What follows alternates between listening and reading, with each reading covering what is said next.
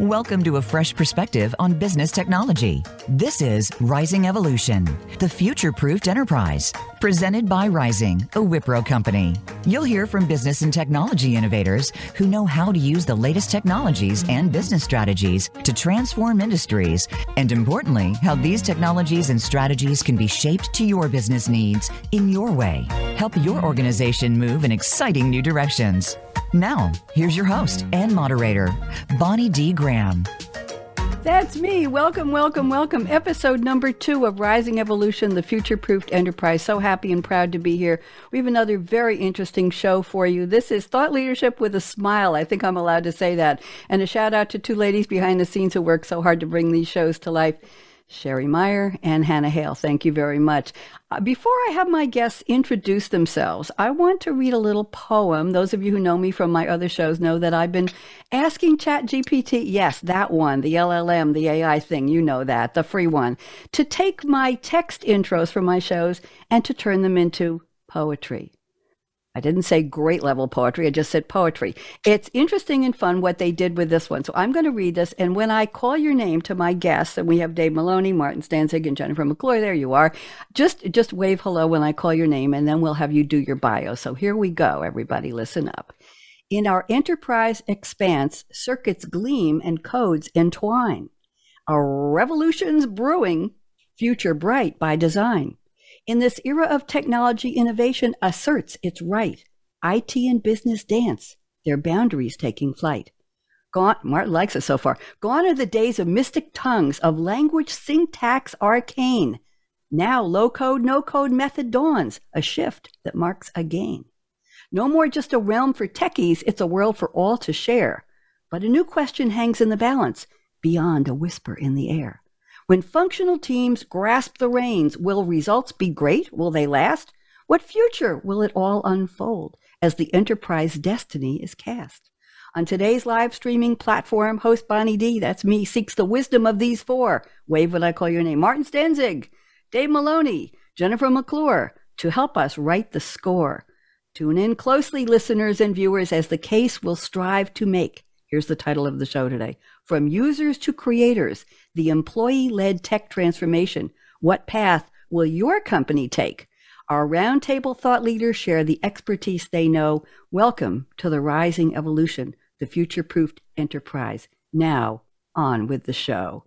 What'd you think? Do you like it? Excellent. Martin, what'd you think? Jennifer? Pretty good. I'll give you a B+. I'll go for B+. Well, it was a C until I intervened. Dave Maloney, what'd you think? It rhymed. I liked it. It rhymed. Okay, we'll move that up to an A-. Thank you very much. Let's go around the table. We are talking today about from users to creators, the employee-led tech transformation, and that's the focus of our expertise today. So let's go around the table, get a 3-minute bio. Who are you? What do you do? What led you to this point in your career? And what's your passion for the topic? Martin Stenzig, it's been a couple of years since we've spoken. So happy to see you again. I'm putting you on speaker view. Go ahead. Excellent. Thank you, Bonnie. Yeah, my name is Martin Stenzig. I have a double title these days. I'm the Chief Technology Officer at Rising, but also the Global Head for Business Technology Platform at Wipro and Rising. So what am I doing in those roles? I'm essentially taking the latest and greatest technologies and applying them to customer business problems and really driving measurable benefits. So that means we're not just, applying technology for the fun of it, but we're really solving real life business problems and making people more efficient.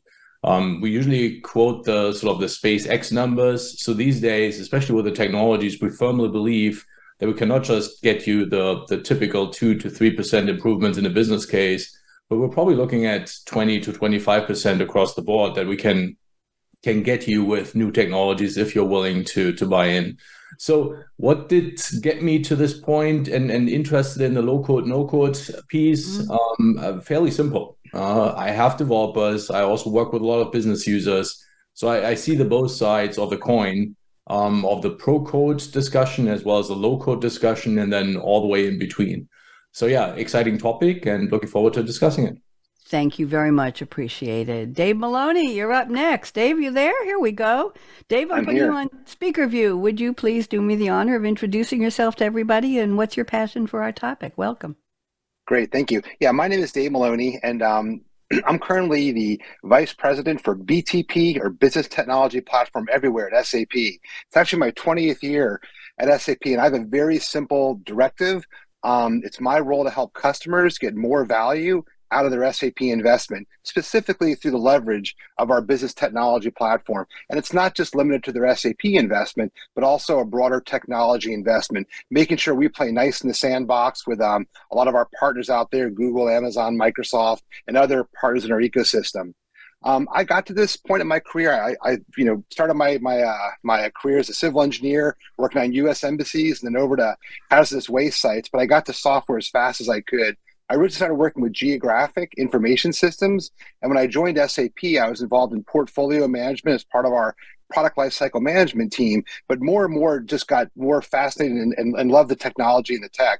So I moved more and more over into the underlying technology, a lot with analytics, database. And when we launched the business technology platform about 11 years ago, that was really an area I wanted to focus on. So I've been here since about day one of our business technology platform. And I'm focused on really trying to drive adoption and success of SAP deployments through the business technology platform. What's your passion for low code, no code? I won't ask you good, bad, or anything in between. Just give me a one sentence of why you're excited to be here today, Dave. Yeah, I mean, I've seen an incredible evolution. I think more and more, and I'll talk more about this going forward, enabling business users to get more from IT, low code, no code, I think is really the path to that. IT is over here with the technology, a lot of times, a lot of work, a lot of effort, don't know the business so well. And it's the same thing on the business side, where they know the business very well, have a very difficult time interpreting and leveraging the tech. Low code, no code really brings those two together. And I've seen it evolve, the past 10 years, and it's come a long way, and it's an exciting future for low code, no code. Thank you very much. Lovely to have you here. Jennifer McClure, you're up next. Tell us who you are, what you do, and what's your passion for our topic. Welcome, Jennifer. You. Well, I am Jennifer McClure, and I have about 20 plus years of experience as an HR leader and executive in the corporate world. Then I took a little detour into executive search, helping companies bring leaders into their organizations. And for the last 14 years or so, I've had my own business where I'm a professional speaker and trainer talking about the future of work and helping leaders to thrive in the future of work and unleash the potential of their people. I also am the Chief Excitement Officer of something called Disrupt HR. You may have heard about it, depending on where you are in the world. We have 154 licensed communities in 34 countries where people get up and give 5-minute talks about an idea related to the workplace, technology, people, talent, the future of work. And we have over 7,000 videos out there online of people who've shared their ideas. So my passion for this topic is that I believe that the best ideas do come from your people. And I believe that this opportunity for them to participate low code, no code environments allows those ideas to be brought to the table. And that is the future of work. Thank you very much. That wrapped it up very nicely in a bow. Thank you, Jennifer. Let's go to the part of the show where I've asked my three guests to send me a quote from a fictional character in a movie or a TV show or a song lyric that they will interpret to our topic today. The quotes have nothing to do with code, nothing to do with technology, nothing to do with computers, and let's see how cleverly they relate them. So Martin Stenzig has sent us a quote, very, very interesting, from Martin, Seamus, Marty, another Martin. Marty McFly, of course, played by Michael J. Fox. The movie is a classic, Back to the Future, 1985, an American sci-fi comedy franchise. There were a lot of these movies. Interestingly enough, I don't know if you know this, Martin, but in 2019, Marty McFly was selected by Empire magazine as the 12th greatest movie character of all time. Did you know that? Didn't know that. Well, now you do. Would have probably voted for him, though, so yeah. There you go. Who knows? So here is the quote. Wait a minute, Doc. Are you telling me you built a time machine out of a DeLorean? I don't do a good Marty McFly. Rescue me, Martin. What does this have to do with our topic? Well, I thought a little bit about it, and the time machine here is essentially the deep coding of what we're doing and what we've done for years. So the DeLorean in this analogy would be your low-code, no-code tool. I firmly believe that the really, really good low-code, no-code tools that we're finding on the market these days are not just sort of a thing that gets you to the 80% solution, but really gets you to 80% and then allows you to take the last 20% and complement it with really the pro code functionality that you can't do as a business user or just as a visual designer. And that's sort of the analogy I wanted to bring in here. So take the best of both worlds, the DeLorean chassis with the time machine content. If we can combine that in the best possible way, I think we're getting the best benefits for all of them. And that's sort of what I'm excited about, not just making it look good and having sort of 20 years ago, we called it what you see is what you get. And we tried this whole thing before. But we have also come full circle to say, hey, the real efficiencies is still when you sort of code in a pro code fashion. I believe that there's somewhere in the middle, but that's sort of why I picked that quote. Love the quote. Always happy to hear. I haven't had that quote. Usually it's the quote from Doc Brown, Christopher Lloyd, where he says, where we're going, we won't need roads. Remember that one? Yes, that's the quote usually people pick from that movie. So I was happy to have a different one, a fresh one. Thank you very much. Dave Maloney, I'm looking at your quote. This is an interesting one. I haven't seen this one. Ted Lasso, played by, and the show was written by Jason Sudeikis, a comedian actor who has spent a lot of time on Saturday Night Live. It's an American sports comedy drama streaming TV series. It appeared on Apple TV Plus on August 14, 2020. And sadly, for those of us who love Ted Lasso, they only wrote an arc of 3 seasons. And it's too bad because it really was welcome in a lot of living rooms wherever your TV is. Let's see. So follows American college football coach Ted Lasso, who is hired to coach an English soccer team in an attempt by its owner to get the team to fail, to spite her ex-husband, who is a cad. Lasso tries to win over the skeptical English, aren't they always, with his folksy, optimistic demeanor while dealing with his inexperience in soccer. It was nominated for 20 Primetime Emmy Awards, the most nominated freshman comedy in the history of the Emmys, and a lot of awards were won. So here is the quote Davis selected from the Ted Lasso character. You could fill 2 internets with what I don't know about football. That's a beautiful quote, Dave. Go ahead, talk to us. Yeah, when I thought about what we're talking about today with low code, no code, I come across this all the time. I work across all of my organizations. So I'm working with supply chain professionals, finance professionals, procurement professionals, and HR professionals. And I'm always blown away by how much I don't know about that topic. And I come in with the tech and I quickly try to understand what's going on to help and add value. And it's the same thing from the other side. I'm always amazed when I talk with people about stuff and they feed back to me what they heard, to realize, wow, there's a ton of information going on here that's brand new to them, and I've really got to make it digestible. So I always feel that, I know so many things, but, just working hard and being humble so I can help and not just try to, know everything, because that's impossible. Thank you. And they say the smartest people in the room know whom to ask the right questions. To whom to ask the right questions. You don't have to have the answers. You need to know who has the answers. So there you go. Thank you very much. Very interesting. Appreciate the quote. And let's go to the quote Jennifer McClure has selected. This is from another classic movie, The Shawshank Redemption, 1994 American drama film. Andy Dufresne is the character played by Tim Robbins. Let me see if I can give a little. It was based on the 1982 Stephen King novella called Rita Hayworth and Shawshank Redemption, the story of the banker, Andy Dufresne, who's sentenced to life in Shawshank State Penitentiary for the murders supposedly of his wife and her lover, but he claims innocence. Over 2 decades, he befriends a fellow prisoner, contraband smuggler Ellis Red Redding, played by the wonderful Morgan Freeman, and becomes instrumental in a money laundering operation led by the warden guard, yes, and a whole bunch of other people. Great actors. Great. It's a classic. I never mind watching it again. So here's the quote Jennifer has selected. Of the many good ones you could have, this is great. Hope is a good thing, maybe the best of things, and no good thing ever dies. Oh, Jennifer, wax poetic and tell us how this relates to our topic, please. Go ahead. Sure. Well, fun fact, I actually live about an hour and a half from the prison where Shawshank Redemption was filmed. Wow. So those of you that have ever been there in Ohio, you've been there. I've driven by it, but I chose that quote because I am focused on the people side of the business, as I mentioned earlier, often working with HR leaders and people leaders, and particularly when it comes to technology, a lot of their strategy often has revolved around hope. I hope we can figure this out. I hope IT helps us know where direction we need to go. And to quote somebody else famous, which if you look on the internet, it's either Ronald Reagan, Winston Churchill, Mark Twain, Abraham Lincoln said, hope is not a strategy. I just remember Anderson Cooper saying that during Hurricane Katrina.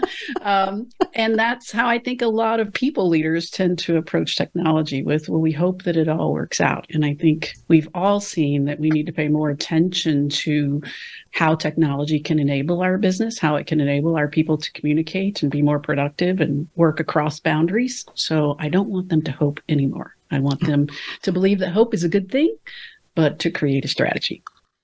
Very, very interesting. I have to give a disclaimer to the three of you. I don't know if you know this. Martin may remember me telling him this years ago, but I'm considered an early woman in tech because I was a coder.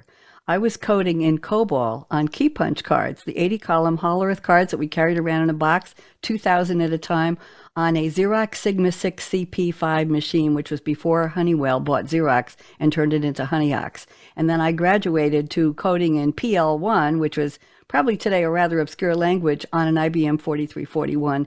And at that point, we had the privilege of having monitors and keyboards to enter our text, and we didn't have to carry around the cards. But I've still got my COBOL handbook, which has a silver cover on it. I still have green bar paper, and I could debug a core dump as with the best of them, a stack of green bar paper, and you read through all the EBCDIC code, and you knew where did the program abend. Well, mine never abended, of course. That's a code for aborted.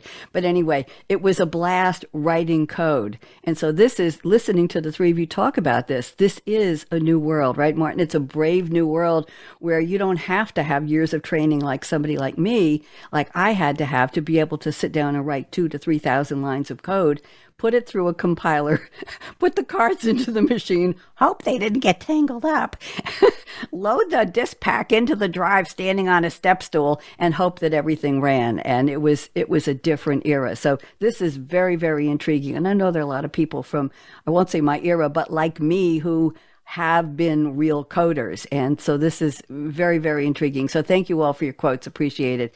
We can only hope, right, Jennifer? So, Martin, did you have something you want to say before we go on?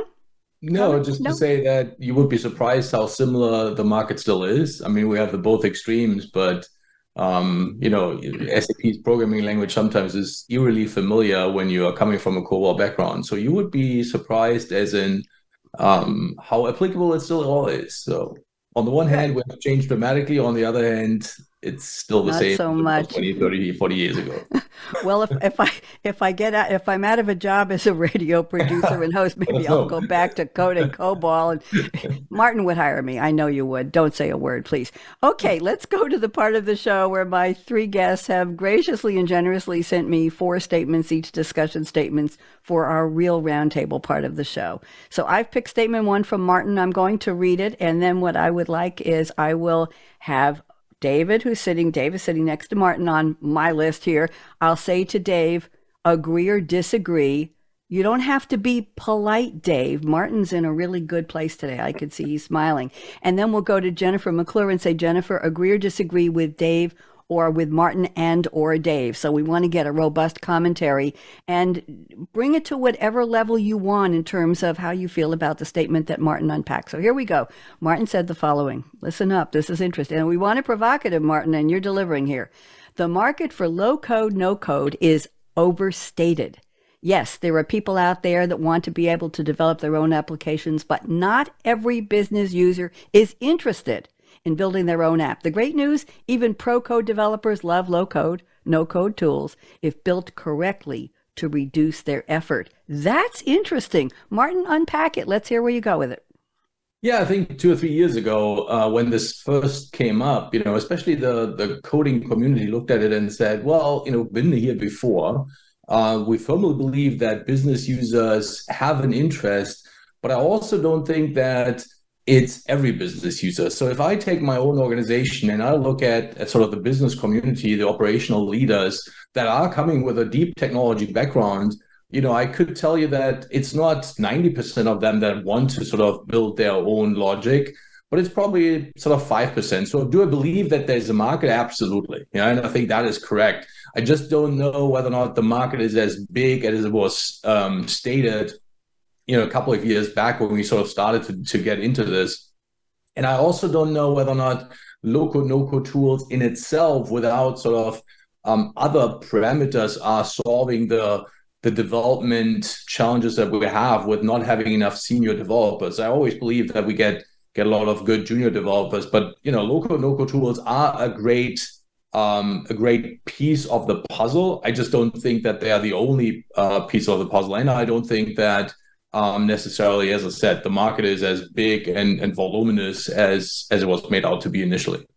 Interesting. Let's go to the group. Dave Maloney, agree or disagree with Mr. Stenzig? What do you think? I hate to say this, Marv, but I kind of disagree. And the reason why I'll say is because of this. In my vision, I guess, vision of low-code, no-code tools, they start out being like prototype tools. And I think too often, one of the big problems in IT is the backlog of stuff to do. And too often, business raises their hand, they ask for something, IT goes off and builds it, takes a long time, as fast as they want to code, and it turns out being maybe not a really good request, and something that the business sent off and they weren't really bought into it.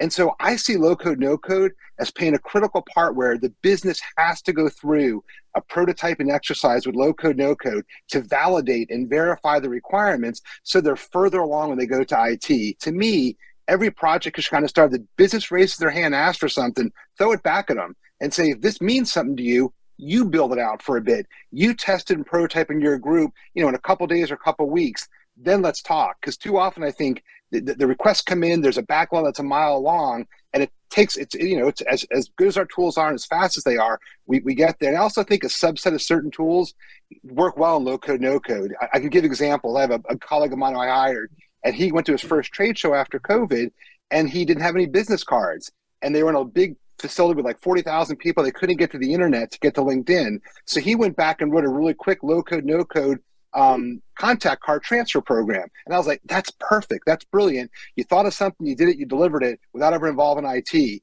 And it's something that we're all using now on my team. So I think the reason I think it's a definition, the market could be broader if it's used not to deliver a finished product, but rather to take it part of the way there so that they've better thought about it, they've thought through it, and then IT can pick it up and things are better defined, better validated. So I think it's more of a definition thing, but I can't think of an IT organization that I don't think could benefit from low-code, no-code as a way to, kind of give the business what they want and make them verify what they're asking for up front. Interesting. Thank you. That was raising the bar. Jennifer, join us. Agree or disagree with either or both? Go ahead. Probably agree and disagree with a little of both. I do believe that within your organization, there are people, to the point that was made earlier, not everybody wants to be involved with this, to jump in and, get in the no code, low code kind of environment and create solutions. But if we as leadership, and maybe it is the IT leadership in the organization, can at least let people know what our priorities are, what we're working on, what we're looking for solutions, there are probably people in your organization that will step forward and have the opportunity, if given the opportunity, have the skills or the desire or the will to help push through some of those things. So I think there's a big piece of leadership that's saying, here's what we're working on as a team. Here's what our senior developers, our junior developers are focused on. If you have ideas or something to share, we want to hear from you. But then there's also, I think, should be made for, what's the crazy idea that you're working on? What's the new thing that you think we need that we didn't know we needed? So giving people both the freedom to create, but also the focus to place their talents, I think is where we can really benefit as leaders in organizations. Sounds like grassroots, right? You have an idea, bring it to the front, but you don't have to do it. Reminds me of conversations I've had on some of my HR focused shows when I was doing a lot of game changer shows for SAP.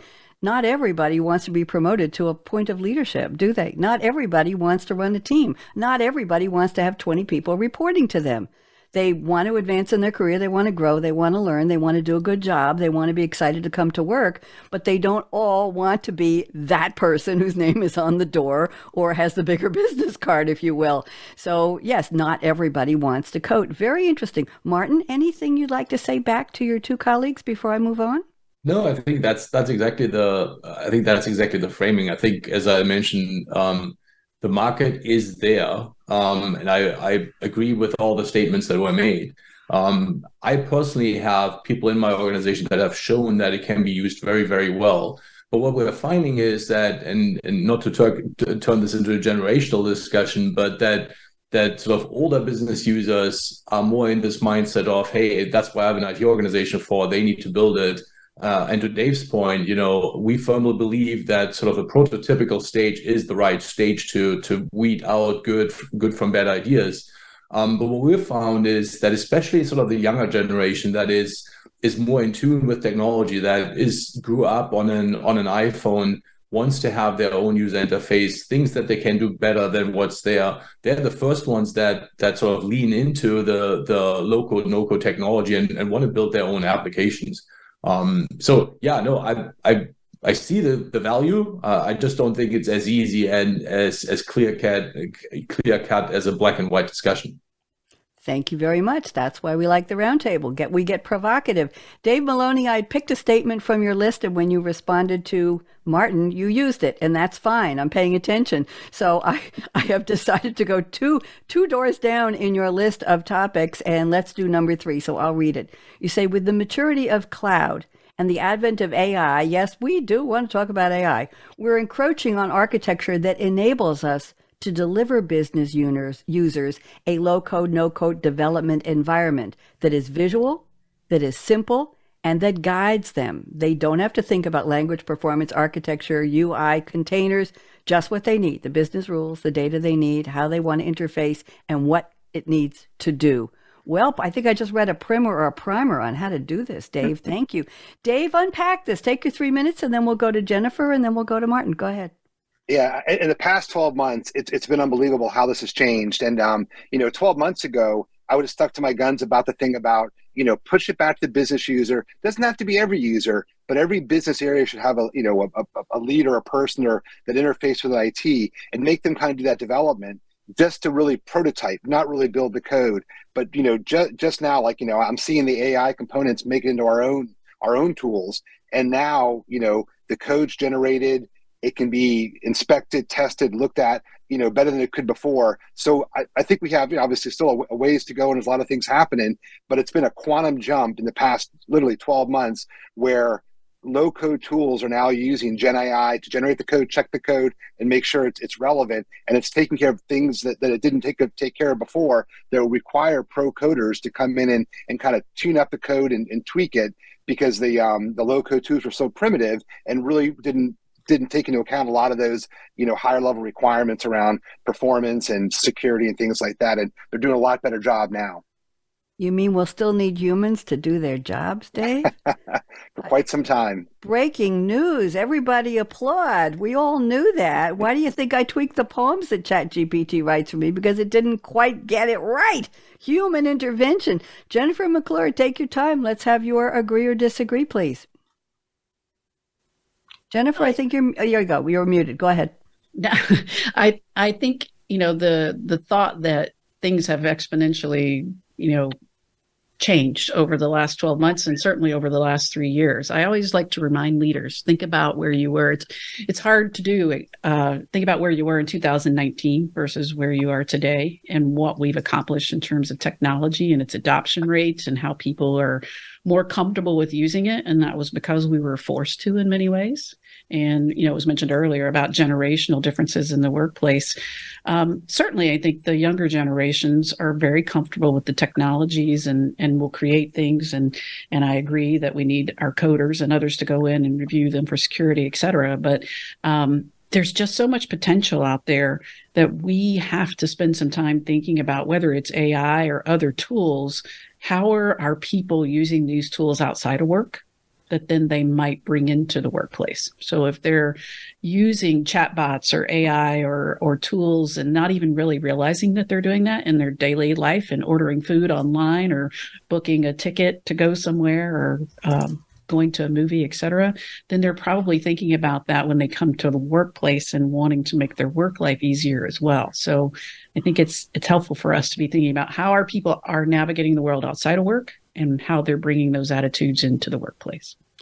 Interesting, bringing attitudes into the workplace. And that's been going on for a while since they said to people, you have more functionality on your device you're holding in your hand that you're taking at home and in your car and everywhere.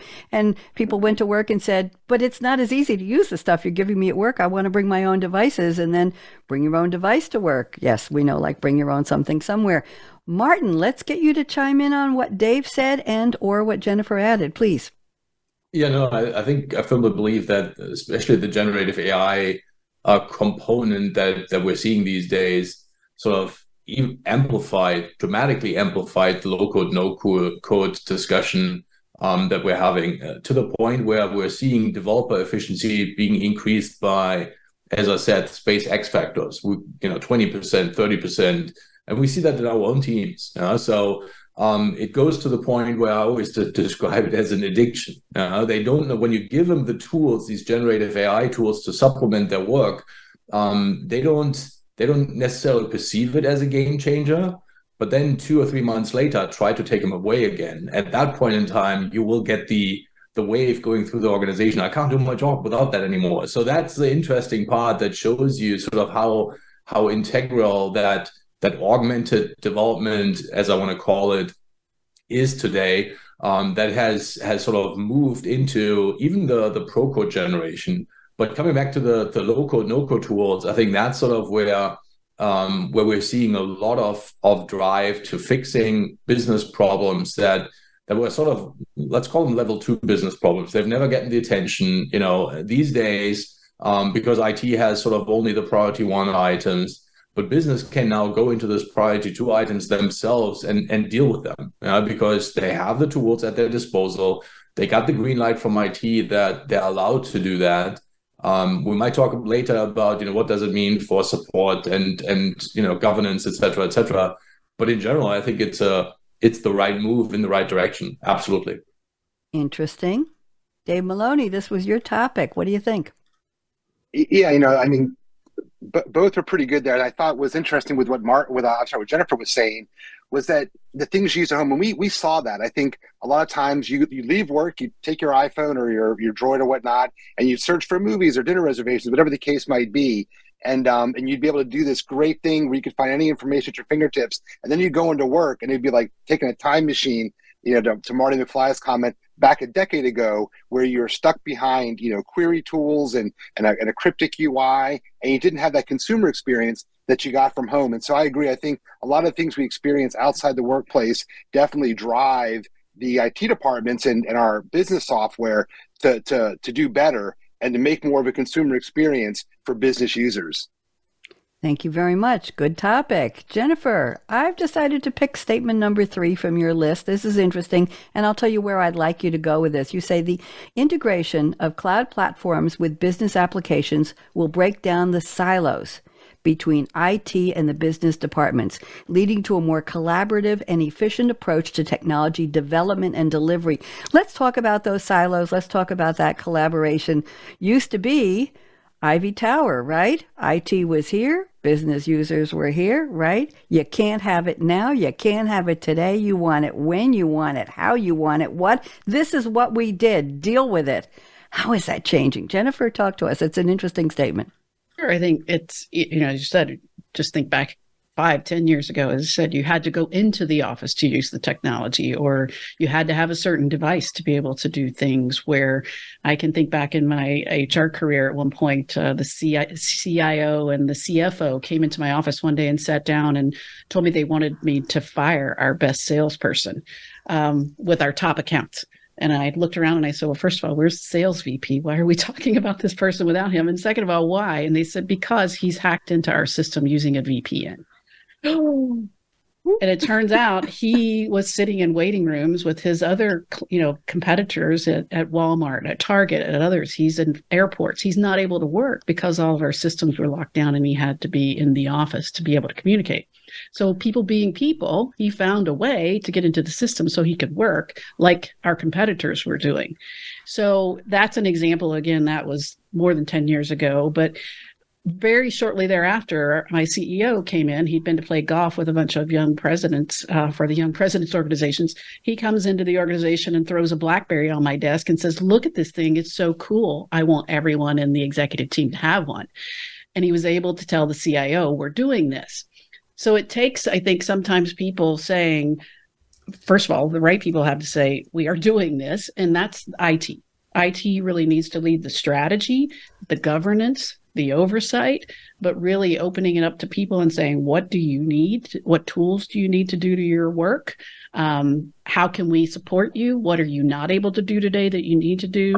It really has broken down those silos, because no longer do you have to have a place in the office to use the technology or a certain device. It is everywhere. It's ubiquitous. And so how can we now enable people to use the tools?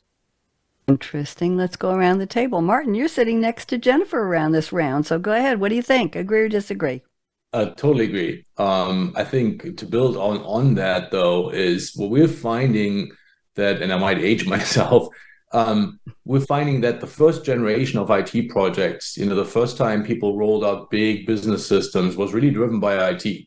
But what we're finding nowadays is that the same guys that participated in round one of these big rollouts are now business users. Those business users have learned, the business users have consumed and understood what they liked and what they didn't like about the first time the rollout comes. And the shift that we're seeing is that the budgets, even though there are business applications that are procured, rolled out, implemented, are not hanging with IT anymore. IT is now the implementing authority, the entity that does the work and that also owns the people to support it. But business has largely maintained the ownership of the overall project. So it's not anymore that the CIO is necessarily the big stakeholder. The CIO is still a big part of it, don't get me wrong, and there will always be.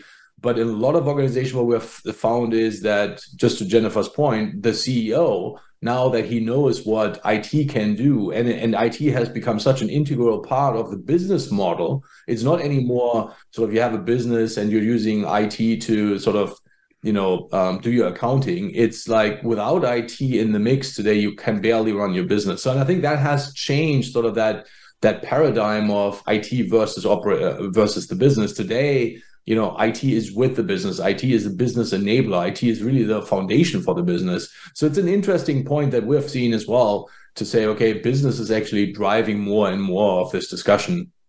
And IT is certainly the enabler and the cybersecurity team and, making sure is that all the systems are interacting with each other. But it's not anymore that they are the ones that provide the creativity as we've seen it 20 years ago. Interesting. Dave Maloney, join us, please.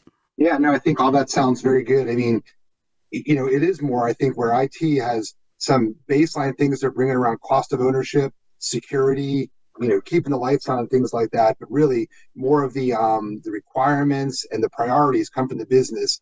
And and I think it's resulted in better overall outcomes. And, we're sure seeing that too. And like I said, my focus helping people get more out of their investment, not helping decide which investment to make, but rather help reduce the cost of ownership. So, yeah, I think you're spot on, Martin and Jennifer. Thank you very much, Dave. I noticed that you switched to your audio on your PC. It's a little garbled, but we can hear you. But now we can see you on individual screenshot for the first time, in case anybody was wondering. So dealing with this wonderful voice-activated Zoom cameras, there we go. So thank you all. Jennifer, anything you want to say back to your two colleagues on the panel? It was an interesting round. What do you think? I love to hear that IT is seeing it that way as well, that it's about listening to the needs of the business and providing lanes for them to be able to get what they need in order to accomplish the objectives. Let me give you all a little sidebar story here. Years ago, I was hired by a correspondent bank in New York. They had an office on Long Island and they had a main office in Manhattan. And we did all of the check processing, the vault, all the back end office processing for the savings banks of New York State. So you didn't come to the window and say, I need a money order or how's my checking account? This was back office banking. And I was hired because I spoke two languages. I spoke computer and I spoke English. And just what you were saying, Jennifer and Martin and Dave, they said to me, you're going to go into the office in Manhattan, you're going to sit with Bob in check processing, and you're going to sit with Mary in the vault section, and you're going to sit with this one in whatever it was, and you're going to find out what do they need from IT. But it wasn't called IT. It was IMS, Information Management Systems, in the old days. They said, you're going to come back to the Long Island office and you're going to sit with the programmers. What a thought, Jennifer. And you're going to tell the programmers, this is what Bob in accounting needs, and this is what Mary in vault processing needs. And you're going to be the translator from the business to the what was IT. So my job role was called systems liaison, and they created it just for me based on when I walked in and they wanted me to be an assembly programmer. I said, I don't do assembly language. And they said, oh, well, we'll just make up a new job for you. You start on Monday. And that was it. So they created this role, but it was prescient, wasn't it? To be able to see, we're talking years ago, that business and IT needed to cooperate and collaborate and understand each other. So just want to throw that in. Thank you very much. So let's go to another statement from Martin. This is interesting. Martin, companies want to know what's going on. They need an audit trail. They got to write stuff called documentation. So that's what this is about. Martin says, project documentation will become largely automated. Like the sigh of relief. In the next 5 years, generative AI can do the work of creating work specification and project documentation. Progress in that will reduce project efforts by significant amounts. You want to give us a percent? Martin, unpack, please. Go ahead. The percent is something that we're still working on because we're still sort of validating that it is as good as it seems. But customers already coming to me today and saying, hey, generative AI can create all these documents, can, look at what code you have written. Why is it not doing more in regards to project documentation? And we have the first customer that's actually going live with that sort of functionality. So I know it's real. It's not something that we're just dreaming up. It also plays into something that, Bonnie, if you have been a developer, no developer likes documentation. So it's sort of a win-win for all of us. If project documentations or even other documentations can be done automatically, that's fantastic. So what we have seen is that scenarios of taking transcripts from meetings that have been recorded and feeding it to a generative AI machine learning model and combining that with existing documentation that has done before, we can do markups of documentation based on the transcript. So we're seeing a lot of activity in that, in everything that has to do with documentation, document generation, to the point where we believe that it will have a dramatic impact on our whole industry, not just us as a company. To the point where it's getting interesting because for years we've sort of we needed to create documentation as part of a project, and sometimes that became the long pole in the tent that drove your overall project duration. So you had to have a 6 months project duration because 1 month at the end was just project documentation. So if we can dramatically shorten that timeline, we can, reduce the time to what we call business benefit realization to the time we're going live, but also we're reducing the effort in the project with that, the cost to implement or to roll out a software. So all of that is massive. It's a massive game changer that we're seeing in the industry. And the good news is, Bonnie, you and I talked about it 2-3 years ago when we talked about AI. Mm-hmm. We're there. This is not fiction anymore. We're right there. I think the challenge we have is there's so much possibility that we don't even know what's possible and how we should leverage this in the business world. And that's really the biggest challenge right now. So where is it applicable and where is it overhyped? And I think that sort of to figuring that one out is going to take us the next 2 or 3 years. That's my prediction. Thank you. I'll take years instead of percents any day. Thank you, Martin. Let's go around the table. Who we got here? Dave, you're next to Martin. So Dave, unmute, and Great. We're going to take you back. I'll keep you on gallery view because the speaker was garbled. So talk to me. That's fine. Yeah, so I wrote at that column, Martin. The first thing I would say is, man, let's go to all the productive systems today and have Gen AI help build the documentation. Because a lot of the documentation out there built by people who might be nearing retirement or leaving the company is not very good on a lot of occasions. And I mean, that'd be a great proving ground to get the language models built better and whatnot. And then for new projects going forward, of course, it could be a great starting point and help some of the people who are very technical and maybe not the best writers, do a better job and have less of their time spent doing documentation, because it's always an afterthought. I've never really seen great documentation, especially when a developer moves on and you inherit a system and you're trying to figure out what was going on and whatnot. So that's a huge area of benefit that I think will probably provide as much benefit as the whole overall low-code, no-code environment, as getting really good documentation so teams can pick things up and take it forward. So yeah, I'm excited for that evolution. Dave, I was asked by a listener viewer to ask you to go easy on the retirement, on people retiring and leaving bad documentation comment. I won't tell you who on this group who is not on camera asked me to tell you that, but you can figure out. Yeah, she will stay anonymous for this group. But yes, some people who may or may not ever think about retiring could have done really great documentation that still might have some value. So let's be careful where we tread there. I'm going to go to Jennifer McClure comments on what Martin said and what Dave offered. Go ahead. Nothing really to add other than I think the opportunity that generative AI with this documentation in this example, we as leaders really need to be emphasizing to our people what the opportunity that creates. Yay, it took that, burden or that, busy work off of us that nobody likes to do. But now we really need you to be thinking creatively. We need you to be thinking about what we should be doing next. We need you to be interpreting the data.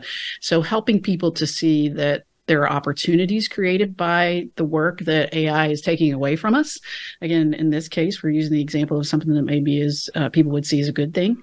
But there are a lot of people out there that are seeing AI as a real threat to their jobs and to their environment.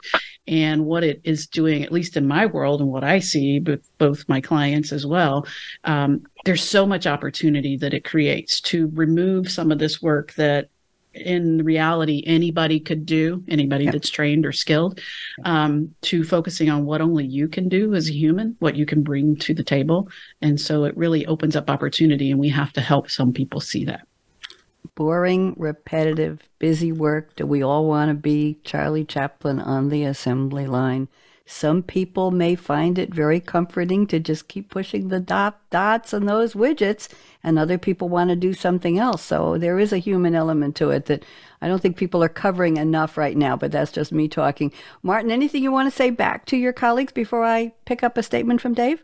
No, just to build on what Jennifer's saying, and I think that's kind of what we've seen with everything that came out in the last few years on the AI side. Initially, it's always the discussion of, is my job gone? Is it sort of eliminating everything I do? And I think the reality is, no, the job is not gone, because the high quality delivery of people that are creative, know what they're doing, have years of experience, I believe will never go away, because that's the input vector that actually you need to put into AI in order to get better and better over time. And I for one, I'm not worried about my job nor of the job of so many of my colleagues.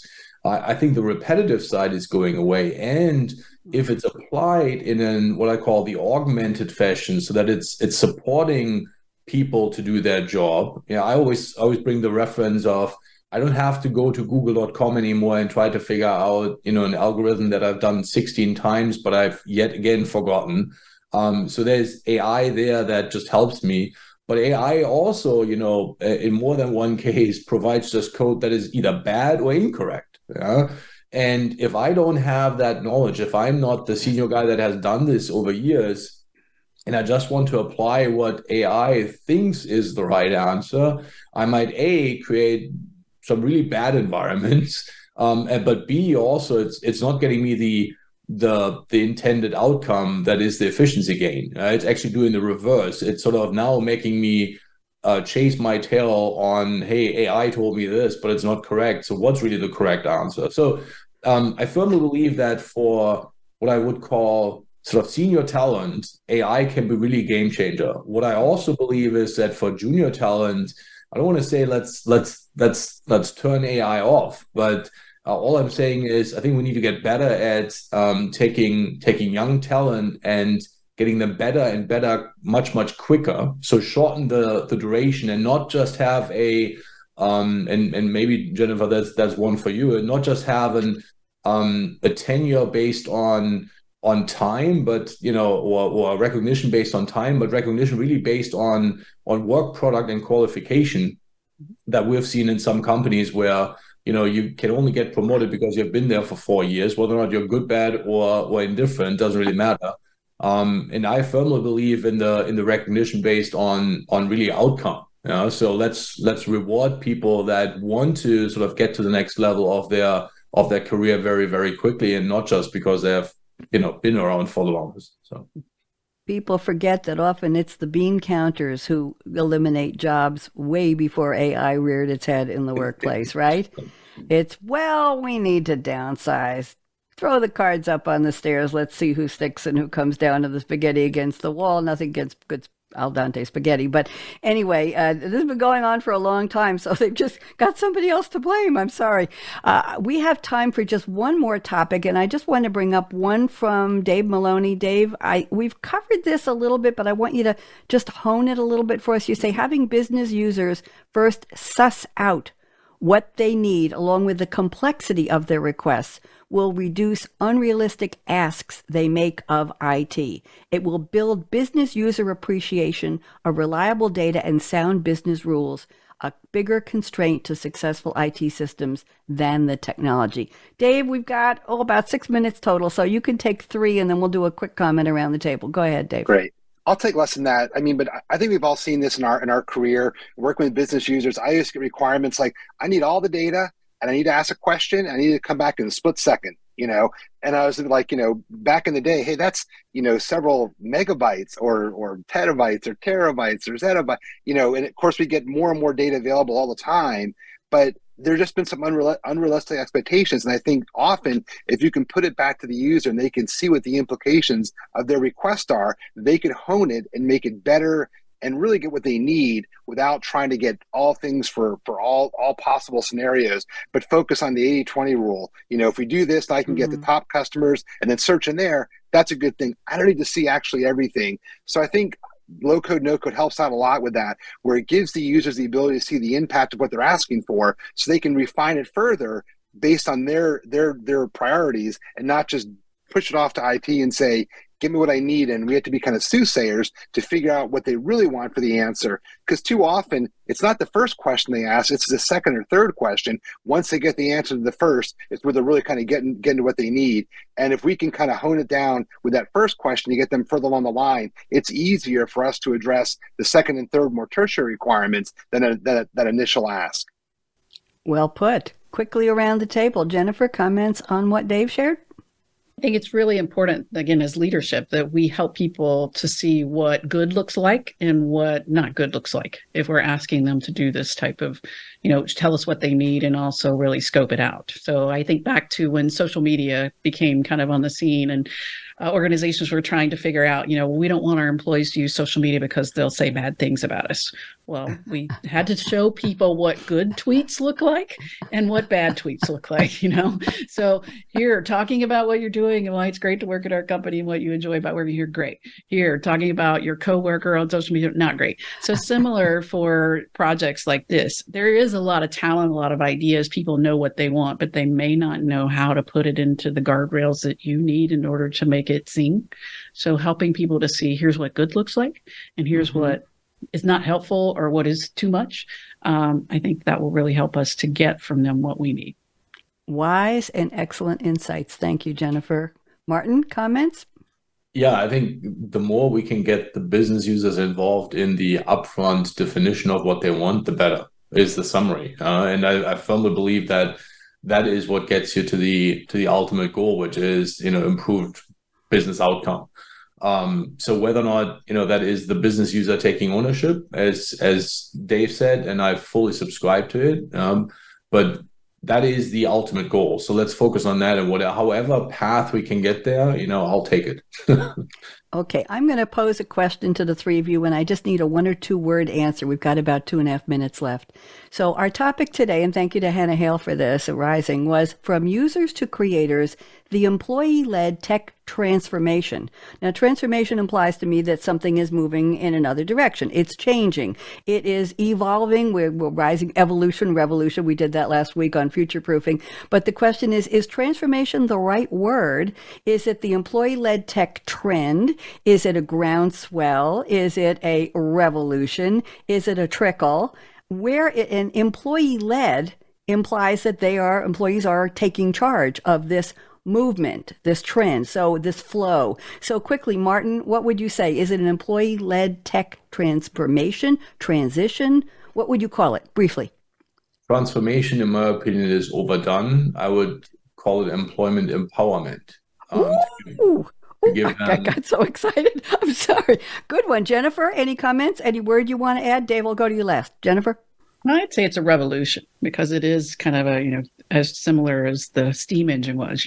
The world is changed. It will look different next year and 5 years than it did dramatically. So employee-led, I think it's more, employees are certainly a big driver of it, but it's environment-led. The world is changing so fast. It's global. Even if you're a small town Iowa manufacturer, you have global customers or you get parts through the global supply chain. So the fact that we're all in this together and things are changing and we need to communicate across people, cultures, technologies, I think it's a revolution. Thank you. Dave, you get one word. That's it, because we're out of time. I'll just say one chat, and I would say skate to the puck. That's what we're doing here. We're looking ahead and trying to go where the future's bringing us, whether it's an evolution, a paradigm shift, a transformation. Thank you.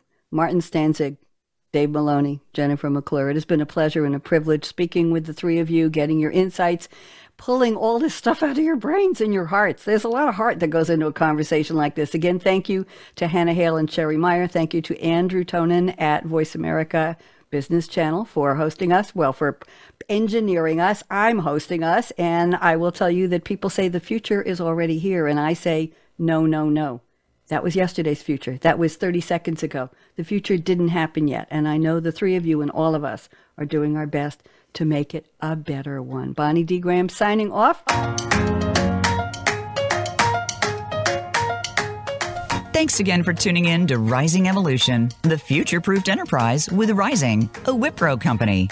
Rising enables you to create your business journey your way with SAP technology. To keep the conversation going, tweet your questions and comments to Twitter, #RIZING. That's Rising with a Z. Please join us again on Tuesdays on the Business Channel. We wish you a positively evolving week.